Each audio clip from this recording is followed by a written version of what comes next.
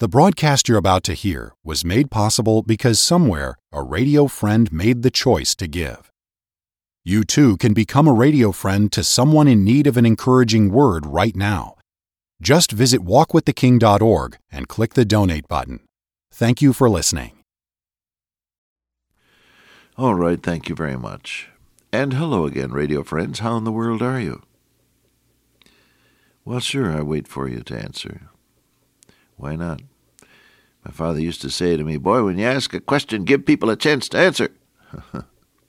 That was one of the rules. Another one was, "Speak when you're spoken to, boy." To this day, I get a little bugged if I say something to a member of the family or to someone around and they don't answer.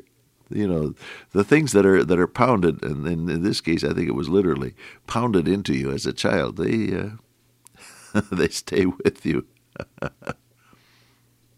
Dear me. Have you ever thought about the peculiarities you have that are part of your upbringing? Well, it's interesting. It's interesting. I like what we call coffee soup. Did you ever have coffee soup? Somebody says, yuck. Well, that's coffee with milk and sugar and then soda crackers crumpled up in it. Well, it's delicious. I tell you, every time we had an all-night prayer meeting during the years when I served Youth for Christ, 9 of them, I think, years, we had a lot of all-night prayer meetings, and you'd need a little refreshment about the time you got through praying 6:30 in the morning or so, and I'd head for the nearest restaurant or coffee shop that was open, and I'd order a bowl of coffee, and then I'd doctor it up with some milk and sugar and put some crackers in it. And I tell you, that helps you live till the next time. Things that are part of you. Interesting study. Well, that was a little detour. I'll throw it in free. We're looking at the 37th Psalm, and right now we're in the logic of the why God says, don't get burned up. Cease from anger and forsake wrath. Fret not thyself in any wise to do evil. Don't get burned up because of other people. Why? Well, because evildoers will be cut off. Even their place will be removed. And God knows what they're thinking about, and He's laughing at them. He's not upset because of what's happening, because He knows Judgment Day is coming. Because the evil plans of evil people end up attacking them. Evil plans end up attacking the planner. But He says, but the meek shall inherit the earth and shall delight themselves in the abundance of peace. Did you know, this is just a little small thought that I'll throw in here before we go on. Did you know that the secret of being perfectly at peace in turbulent circumstances is not self-control, but God-control? In the midst of turbulent circumstances or pressures, you just pull down the shades of your mind momentarily and get alone with God and say, Lord, you handle this. Oh, anything I tell you, I've been there. And I can recall this minute situations where I simply could not handle the pressures. And I remember praying, oh God, take hold of me and control me now for Jesus' sake. And I could feel the steam going out of the pressure cooker. Yes, I could. Oh, I recommend that procedure to you, beloved, this very day, because you don't know what's ahead of you, and there may come a moment when you are absolutely unable to cope. Well, the Bible says the meek, that is the person who turns control over to God, shall delight in the abundance of peace. You'll look around and you'll be perfectly at peace, even though you are in the midst of a set of circumstances that's like being in an egg beater. Everything is whirling around, but you're perfectly at peace. Oh, that's great. Well, what's the logic of not getting burned up? Evildoers will be cut off. They'll be forgotten, the wicked plots, but God laughs at him because payday's coming. Evil plans end up attacking the planner. What else? The answer to evil logic is this, verse 9, wait on the Lord. Wait on the Lord. The answer to evil logic and problems of people around you and people that scheme and plan and hate you, gnash their teeth, it says. That's hatred and bitterness. The answer to all this, what is it? Verse 9, wait on the Lord. You find that expression occurring in different places, as you know. Other psalm, wait on the Lord, be of good courage, and he shall strengthen thine heart. Wait, I say, on the Lord. Wait on the Lord. What does that mean? Number 1, get in his presence. Number 2, stay in his presence. Number 3, pour out your heart in his presence. And then finally, wait until he talks back to you, until he answers, until he whispers in your heart, either through the Word as you look at it or through the indwelling Holy Spirit who dwells within the believer. Wait on the Lord until he speaks a word of assurance in your heart. The other day I was at the installation of the new pastor of Calvary Baptist Church, and James O. Rose is his name, Dr. Rose, and a good man of God he is. I'm glad he's there. But they asked me to say a few words, and in that connection I quoted from Amy Carmichael's book, Gold Cord, where she remarks that it is possible for a whole company of believers to be guided so that they are unanimous, not by discussion. She said, the interval of waiting on God is sure to be marked by the temptation to the, I'm quoting exactly now, to the futile fuss of talk. Isn't that a beautiful phrase? The futile fuss of talk. But, she said, if we waited on God, soon, it said, the same quiet word came to all. So we end upon our knees. Teach me thy way, O Lord. Beautiful passage there in her book. Wait on the Lord. Now, this, don't make a federal case of it. This is simply a matter of running into God's presence and staying there until you hear from him.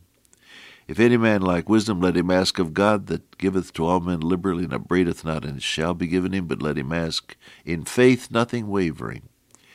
Come confidently to God, and rest the situation on him. But don't run away before you hear from him. I don't know who it was anymore. It was many years ago now that someone used an illustration that, it seems to me, tells the story pretty well. John and Mary are husband and wife. They live in New York City, where in summertime the cliche is it gets hot enough to fry an egg on the sidewalk. Having seen the sidewalks of New York, I don't know why anybody would want to fry an egg on the sidewalk, but that's what they say. And so John says to Mary, take the kids and go down to the shore for a few days and get yourself a break and let them play in the sunshine, and I'll come and see you weekends. And so that's how it is. But of course it's a lonesome old business being alone. Some of you know that, don't you? Ah, yes. And so John, he calls up Mary in the middle of the week. Hello, Mary? Yeah. John? Yeah. How are things? Fine. How are the kids? Fine. How's the weather? Fine. So on. You know, all of the little tender nothings that you say in conversation when you're checking up on the family. Well, finally the time is up, and they have to say goodbye. And so John says, well, I gotta go. I gotta say goodbye. And so she says goodbye, but nobody hangs up. And after an interval, he says, I love you, Mary. And she says, I love you too, John. Then they hang up. See, most of us, when we call up heaven, hang up too soon. That's the point of the little story. Wait on the Lord. It is the extra few minutes. I used to tell the young men in Youth for Christ, stay on your knees an extra 15 minutes after your mind has said, let's get out of here. Stay on your knees those extra few minutes waiting on God. Be quiet before Him. Have a little notebook and a pen or pencil with you so that you can write down the precious thoughts that flash into your mind under the guidance of the Holy Spirit. When you've prayed yourself out, when you're prayed through, as we say, don't run away then. Wait on the Lord. Stay in His presence long enough for Him to whisper His love to you. How long has it been since you said, after you poured out your heart to God and your eyes were wet and your heart was tender, how long has it been since you said, I love you, Lord?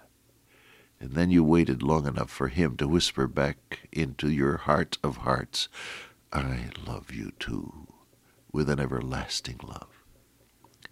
See, that's what we're talking about. That's the cure for getting burned up. You go through that process, I'll assure you, none of the nicks and hurts and bruises and abrasions of everyday life are going to stay around very long. There is a healing quality in waiting on the Lord. Well, what about God's answer to evil logic? The first is wait on the Lord. The next point is in verse 16. God's values are best. God's values are best. A little that a righteous man has is better than the riches of many wicked. What's better? It's better to be righteous than to be wicked. That's the first thing. It's better to be full of the Spirit of God than full of the spirit of evil.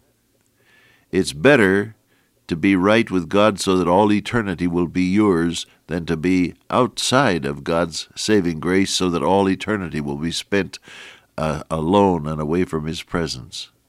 The greatest punishment of hell will be to be banished from the presence of the God who so loved the world.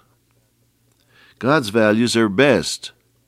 It's better to be righteous than to be wicked. Verse 16. It's better to have what God gives you than to have what you can get for yourself. The riches of many wicked represents what they can get for themselves, a little that the righteous man hath. How do I know that? Because the Bible says every good gift and every perfect gift is from above and cometh down from the Father of lights, with whom is no variableness, neither shadow of turning. What you have if you're a Christian. Now get hold of this. What you have and the situation in which you are and the circumstances in which you function are part of God's gift to you. And somebody says bitterly, yeah, God's gift, I'm paralyzed.